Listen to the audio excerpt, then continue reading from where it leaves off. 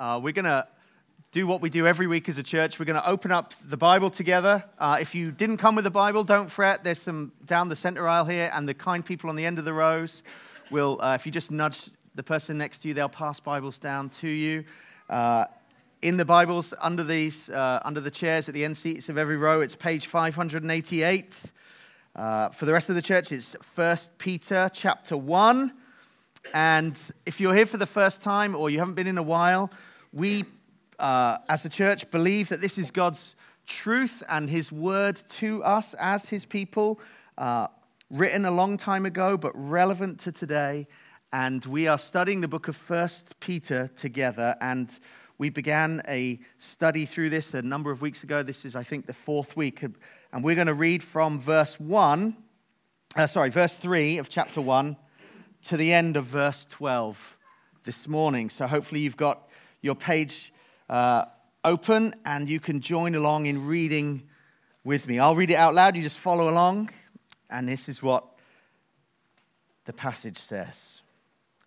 Blessed be the God and Father of our Lord Jesus Christ, who according to His great mercy has caused us to be born again to a living hope through the resurrection of Jesus Christ from the dead, to an inheritance that is imperishable and undefiled and unfading, kept in heaven for you, who by God's power are being guarded through faith for a salvation ready to be revealed in the last times. In this salvation, you rejoice, though now for a little while, if necessary, you have been grieved by various trials, so that the tested genuineness of your faith, more precious than gold that perishes, though it is tested by fire, may be found to result in praise and glory and honor at the revelation of Jesus Christ. And though you have not seen Him, you love Him. And though you do not see Him now, you believe in Him and rejoice with joy that is inexpressible and filled with glory, obtaining the outcome of your faith, the salvation of your souls. Then these next verses are what we're going to look at this morning. Concerning this salvation, so everything that's gone before, the prophets, the Old Testament prophets, who prophesied about the grace that was to be yours, searched and inquired carefully, inquiring what person or what time the Spirit of Christ in them was indicating when He predicted the sufferings of Christ and the subsequent glories. It was revealed to them that they were not serving themselves, but you, in the things that have now been announced to you through those who preach the good news to you by the Holy Spirit sent from heaven, things into which angels long to look. I'm going to pray just a moment and ask for God's help so we can understand this together. Lord, we thank you this morning that we can gather together as your people in freedom without the fear of persecution this morning. And we can gather together to hear your ancient word read to us and applied to us in our modern day. We pray for help to understand and mercy upon all who hear, that we might not hear my voice but your voice, and be changed by the power of your word. We ask these things in Jesus' name. Amen. Amen. One of my favorite films of the last few years is a film called Mr. Peabody and Sherman. You're looking a bit confused, Ezra, as to why it would be my favorite film, but it's a computer-generated animation from 2004, and it's about a talking scientific dog. Okay, that's the kind of films I enjoy. Talking scientific dogs who adopts, this Mr. Peabody, he adopts a 7-year-old son. He adopts a 7-year-old boy, and Mr. Peabody, because he's a scientific inventor, he invents the Wayback Machine. And the Wayback Machine is a time machine that Mr. Peabody uses to tutor his son Sherman in history. And so in the course of the film, these two, the dog and the talking dog and his little 7-year-old boy, they go back in time and they go back to ancient Egypt and they meet King Tutankhamun. They go back to the American independence and they meet George Washington. They go back to the French Revolution and see Marie Antoinette. And they go back to the Renaissance period in Florence to see Leonardo da Vinci. And then there's the Trojan War thrown in and Albert Einstein and Isaac Newton. And it's great. Because, especially if you love history, it's a great entry level for history. I think they should probably show it if you're doing history GCSE.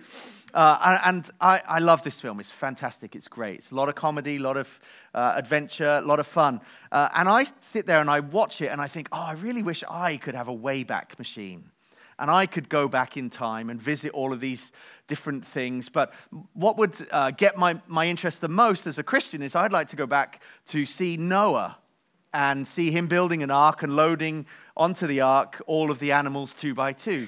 Or I'd love to go back and see Moses and watch from a distance the plagues striking the Egyptians and see God lead the Israelite people out from slavery in Egypt and lead them through the desert by pillars of cloud and fire. Or I'd like to go and see Joshua and see the walls of Jericho come tumbling down just at the sound of a large shout and the blast of a trumpet. Or maybe you would like to go and see David fighting Goliath with stones in a sling. Or Daniel in the lion's den and hear perhaps stories about his friends Shadrach, Meshach, and Abednego and how they got thrown into a fiery furnace without burning up and dying. Or maybe you'd like to go and hear from Jonah about what it's like to live inside a fish for 3 days. For all of our interest in the past and my desire for a Wayback Machine, the Apostle Peter here in our passage that we read this morning wants to tell us actually that the past is great, but don't forget about today. The past is great, but don't forget about today. Now, as we study the book of Peter, we realize that he's been telling us that living in today's times is difficult as a Christian. Okay, to be a Christian in the modern world is difficult. Okay, people mock us and malign us and marginalize us because we believe in an ancient Jewish man who claims to have risen from the dead.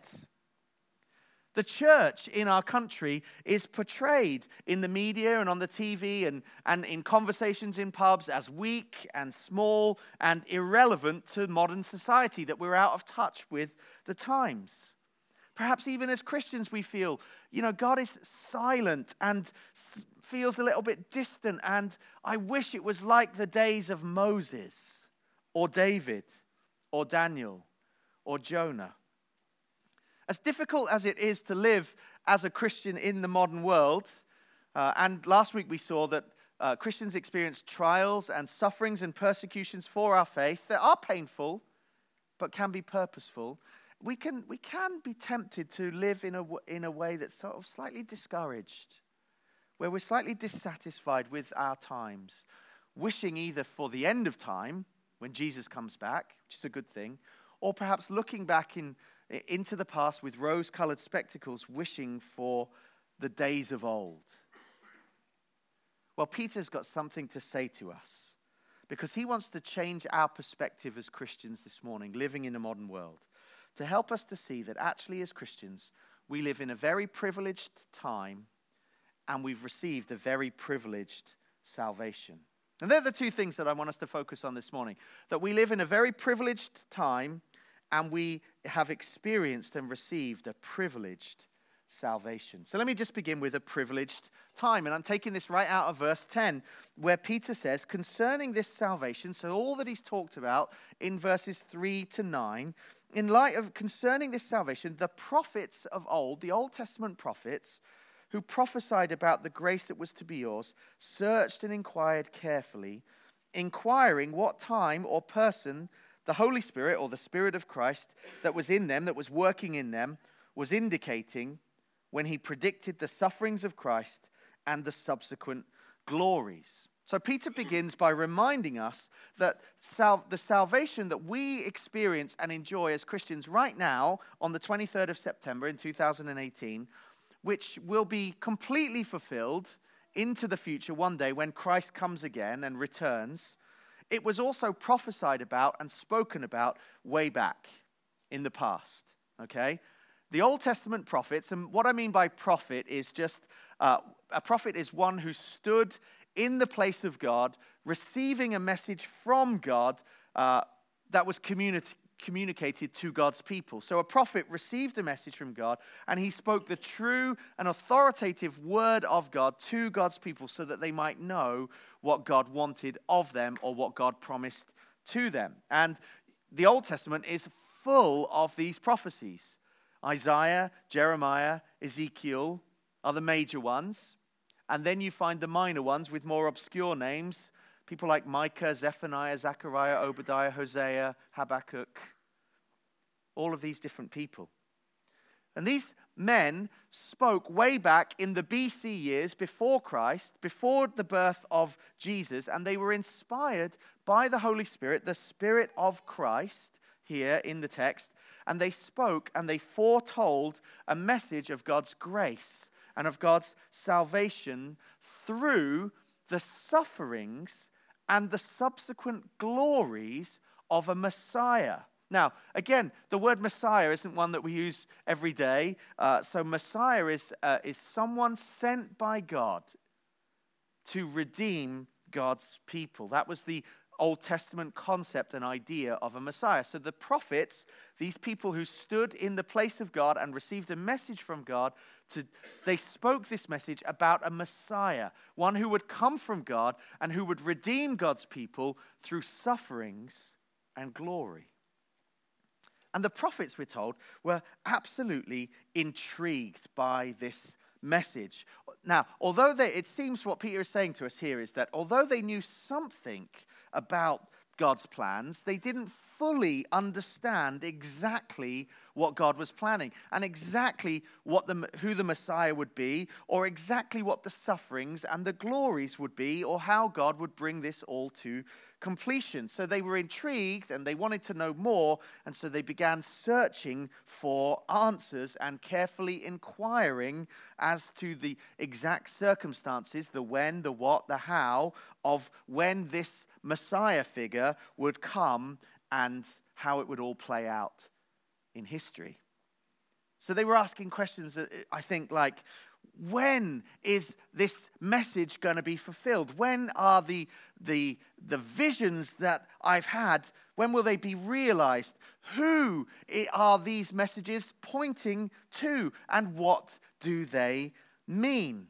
Now, Peter, I don't think is saying that the prophets of old spoke riddles that no one could understand. I don't think he's saying that they spoke messages that were completely irrelevant to the people around them. Of course, the Old Testament was used by God to bring comfort and hope to those who looked forward in faith. You can see evidence of that if you read Hebrews 11, verse 13, where the saints of old longed for a day that had been promised to them, but they did not see. Okay, so the prophetic messages that came through the Old Testament were to inform those generations, but we're informed here in Peter that the prophetic messages, the promises of God that these men gave, served a different function, a bigger function than just speaking to their contemporaries, to the people who lived around them. Peter, in fact, tells us in verse 12 that they were not serving themselves, if you notice. It was revealed to them as they made their inquiries, as they looked for answers to their questions. God gave them answers, but it wasn't answers that they expected. It was answers that you're not serving yourself, but you're serving a future generation. You're serving, the things that you're saying have implication and impact beyond your lifetime to a generation you won't see. And so despite their foreknowledge, despite the fact that the Holy Spirit was inspiring their messages, these weren't their best guesses. These weren't that they spent ages reading the stars and kind of coming up with astrological calculations. These were messages from God, but the prophets were incomplete in their understanding. They saw dimly, if you like, as through like a dirty mirror or a dirty window. They could see, but they couldn't quite make it out clearly because they were speaking to a generation beyond them. Speaking, Peter tells us, if you notice, to you. Now, who's the you? He says it three times in our verses, he's speaking to you, that's been announced and proclaimed to you. So who's the you? Well, it's you. Y'all. Us. He's speaking to us this morning. Whoever is reading Peter's message here in 1 Peter are included in the you. The prophets were speaking to us, to you and me, to everybody who lived in the AD years. So they were speaking from the BC years to those of us in the AD years. And the Old Testament prophets lived in a time of promise. They lived in a time of promise. They lived in days of eager expectation. They had a predictive ministry. They spoke about matters that would come to fruition in the future. And they were speaking to us. Now, what were their messages conveying? Because that's the next question, isn't it? Okay, so if they're speaking to us, what were they trying to say to us? Well, here's some general things, because we haven't got time to study the entire Old Testament this morning. You'll be glad to know. So they were speaking a few things. Number one, I think the prophets, how we understand the prophets today, how we understand the Old Testament is that we see that the sufferings and the glories of the Messiah were not untimely accidents. They were not random acts of chance or tragic mistakes, but everything that God did was planned and promised beforehand. And he has been working it out ever since. Think about this, for instance. I love the way that American pastor John Piper says this about verse 11. He says in verse 11, Peter points out the amazing fact that Christ himself, the Spirit of Christ in our passage, hundreds of years before his own death and resurrection, was predicting his own death and resurrection. This means that Christ, the Son of God in heaven, has been contemplating his suffering and his death for us for centuries. Indeed, as far back as the plan of salvation reaches in the mind of God, so far back has Christ been willing and ready to give himself for our sins. And then I love this. This is the best sentence in the quote. You were not loved for just a bloody moment of sacrifice in history. You have been loved for endless ages in the eternal plan of the Father and the Son to save sinners who trust in him. Love that. You weren't loved for just a bloody moment in history. You've been loved for endless ages in the eternal plan of the Father and the Son to save sinners. You see, the Old Testament prophets, they had a predictive ministry. They looked forward, but we read them now, as we read the Old Testament, as we read Isaiah, Jeremiah, Ezekiel, and the minor prophets, they no longer function to point us forward to something that will happen. They function as divine confirmation of all that has happened. In other words, what they help us to see is that God is faithful to his word and to his promises. That God is who he says he is, and that God does what he says he will do. That's how we read the Old Testament prophets now. We read them in light of the fulfillment. They're no longer promises, they're confirmation. Because we look at what Christ has done and we say, God spoke that 700, 800, 900 years beforehand. He planned it. We can see that everything that Christ did is a confirmation of the fulfillment of the promises. Therefore, we can have certainty and confidence that God is who he says he is and that God does what he says he will do. We live in a privileged time because we live in the age of fulfillment. Promises kept. Think about it this way, okay? If the Old Testament prophets could kidnap Mr. Peabody and Sherman and their Wayback Machine, they would come forward to our day. That's what Peter wants us to see. We long to go back. Oh, the long for the days of Moses and Elijah and David and Daniel. They say, no, we would jump in our Wayback Machine and we would go way forward to your day.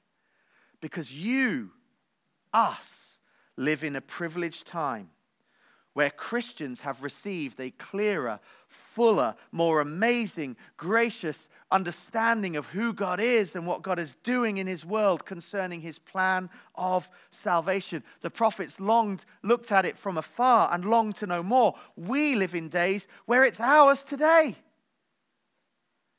We can sing about Jesus. We can know about Jesus. We can read about Jesus. We can know personally about Jesus. We don't long for a day where we hope for a Messiah. We see that Jesus has come, and we can know him and see him and read about him and hear about him and understand it and believe it. And in so believing, receive life through it. We live in privileged times. We live in a time where the spiritual blessings that are ours in Jesus Christ are greater than anything that the Old Testament prophets of old ever envisaged.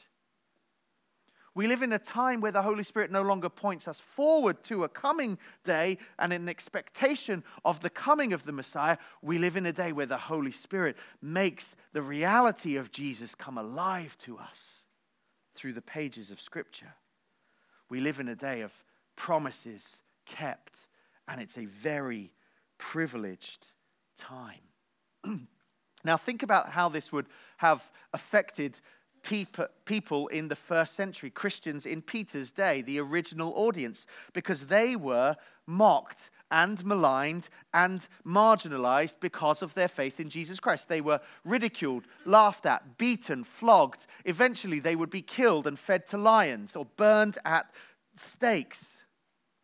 In spite of their present trials, in spite of their present persecutions and their difficulties and their sufferings, these Christians who Peter was writing to, the first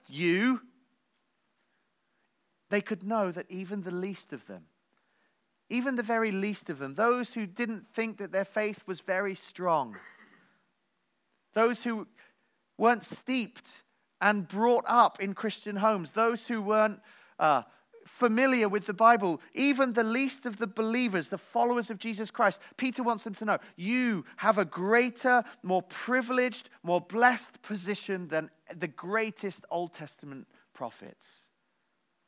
You're more privileged than Isaiah.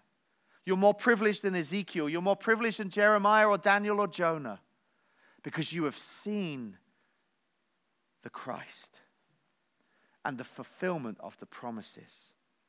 And you know what? So can we. Through the pages of the New Testament, through what Peter says to us, through the proclamation of the good news that has been announced to us by those who preach the gospel, we too are in a privileged time. We too have a very privileged status. So we might grow to be, or we might experience growing, let me say it that way, we might experience growing marginalization and persecution and ridicule for being Christians. We might be forced to leave this school and no longer meet here and have to find new ways of meeting together as Christians because we are increasingly discriminated against because of our faith in Christ. And yet, the words of Peter stand true. We're privileged because we've come to live in a time of promises kept. So whoever we are, whatever our life is like, we live in a privileged time where the greatest news ever imaginable, the greatest news ever conceived, that Jesus Christ has come and he has made God known to us and made a way for us to know God and to be reconciled to God and have our sins forgiven through the life and the death and resurrection and the victory of Jesus over sin and death and Satan. This news that has been proclaimed to us by Peter and Paul and John, and right down to today. This news that if we turn from our sins and put our faith in Jesus Christ, we can be saved. This news makes us privileged. Juan Sanchez, who's a commentator and a writer on the book of 1 Peter, and you can buy his book. It's the little blue one. It's called 1 Peter for You. It's £8. It'll be in wherever the coffee's being served afterwards. He says this: no matter how hard life may get, or how oppressive governing officials may be, or how discriminatory a supervisor at work may become, you are privileged to be alive today, because you get to live in a time where Christ has been revealed and we have experienced his salvation.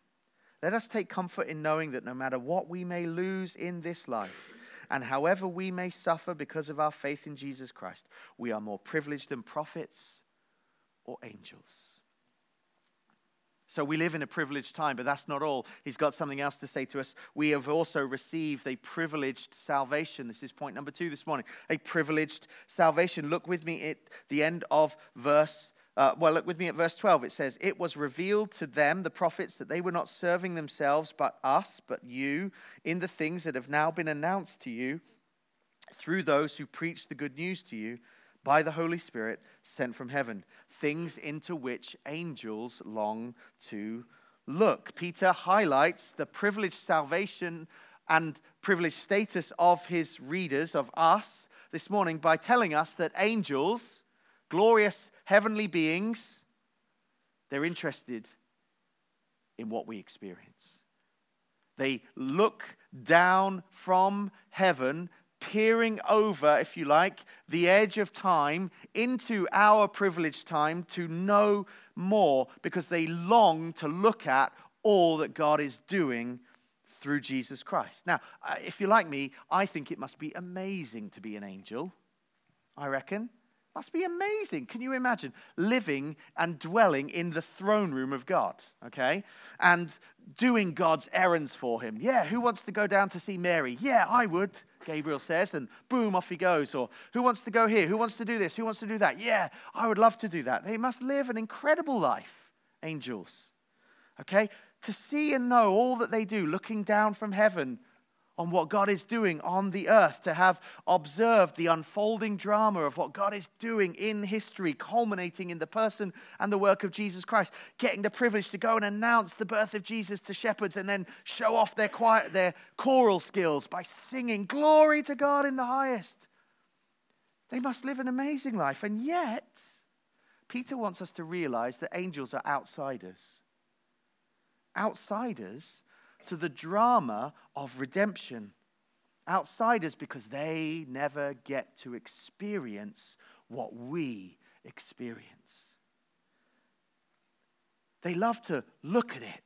They long, the word long here in the text is, they long, there's this strong desire to not take their eyes off it. Because they want to see it and know more about it. Why?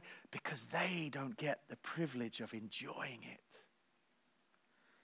And though the world around us might think Christians are strange and insignificant and irrelevant and worthy of pity or scorn, the angels say, no, don't think like that.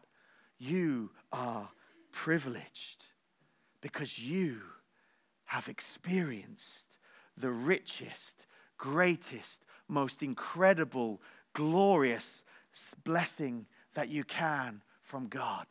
Salvation through the sufferings and glories of his Messiah. They long to look at what we enjoy. They're not sitting there on their clouds playing their harps just thinking, isn't life sweet as an angel? They're going, I wish I was down there. Receiving what they receive, enjoying what they enjoy, living with knowing the glories of the suffering, dying, rising again Messiah. Let me give you some examples of the things that they long to experience that are ours. The sufferings and the glories of Jesus. These are some of the words of the prophets. This is Isaiah 53. This is the salvation that is ours. Jesus, Isaiah prophesies, he had no form or majesty that we should look at him, no beauty that we should desire him. But he was despised and rejected by men, a man of sorrows, acquainted with grief, and as one from whom men hide their faces. He was despised and we esteemed him not. Surely he has borne our griefs and carried our sorrows. Yet we esteemed him stricken, smitten by God and afflicted. And he was wounded for our transgressions, and he was crushed for our iniquities. Upon him was the chastisement, the punishment that brought us peace, and with his stripes we are healed. All we, like sheep, have gone astray. We have turned every single one of us to our own way. And yet the Lord has laid on him, on Jesus, the iniquity of us all. Peter, in fact, in chapter 2, takes the words of Isaiah and shows us that the promise is fulfilled when he says, Christ also suffered for you. He committed no sin, neither was deceit found in his mouth. Echoes of Isaiah 53. When he was reviled, he did not revile in return. When he suffered, he did not threaten, but he continued entrusting himself to him who judges justly. He himself, Jesus, bore our sins in his body on the tree, that we might die to sin and live to righteousness. By his wounds we have been healed. Then he says this straight out of Isaiah 53 again. For you were straying like sheep, but now have returned to the shepherd and the overseer of your souls. See the great exchange there? He bore our sins in his body so that we might die to sin and live to righteousness. And Paul speaks in Colossians chapter 1, for God has rescued us from the dominion of darkness. He's rescued us from the kingdom and dominion of darkness and brought us into the kingdom of the Son he loves, in whom we have redemption, the forgiveness of our sins. For Christ is the image of the invisible God. He's the Messiah. Come, he's the firstborn of all creation. For by him all things were created in heaven and on earth, visible and invisible, whether thrones or dominions or rulers or authorities. All things were created through him and for him. And he is before all things, and in him all things hold together. Christ is the supreme being in the universe. That's what Paul is saying. And he's also the head of the body, his church. He's the beginning, the firstborn from the dead, that in everything he might be preeminent. And then this is what Christ has done. For in Christ, all the fullness of God was pleased to dwell.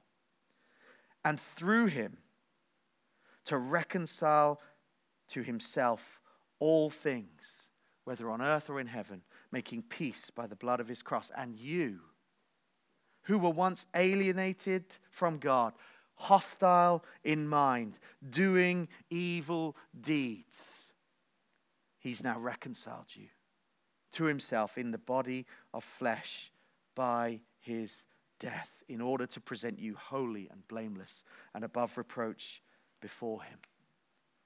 Or what about Philippians 2? Nearly done. Christ Jesus, who though he was in the form of God, did not count equality with God a thing to be grasped, but he made himself nothing, taking the form of a servant, being born in the likeness of men. And then being found in human form, he humbled himself by becoming obedient to the point of death, even to death on a cross. They're the sufferings of our Messiah. But then Paul highlights the glories of our Messiah. Therefore God has highly exalted him and bestowed on him the name that is above every name, so that at the name of Jesus every knee should bow in heaven and on earth and under the earth, and every tongue confess that Christ is Lord, to the glory of God the Father. As Christians, we live in a privileged time, and we have received a privileged salvation where one has come from God and died on a cross to pay the penalty for our sins and to give us life where there is only spiritual death inside of us. And he's come and rescued us and pulled us out of darkness and taken us into the light of God's glory and holiness.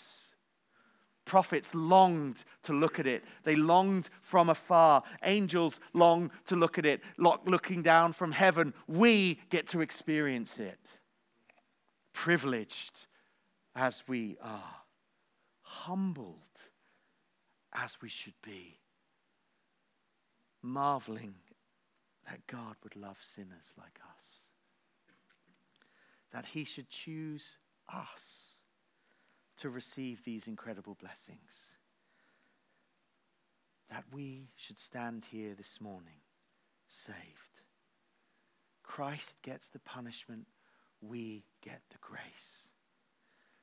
And if the angels and the prophets are excited about it, and they didn't know firsthand or fully the relief, the joy, the wonder, the freedom of being a sinner saved by the grace of Jesus Christ, but we do, how much more excited should we be?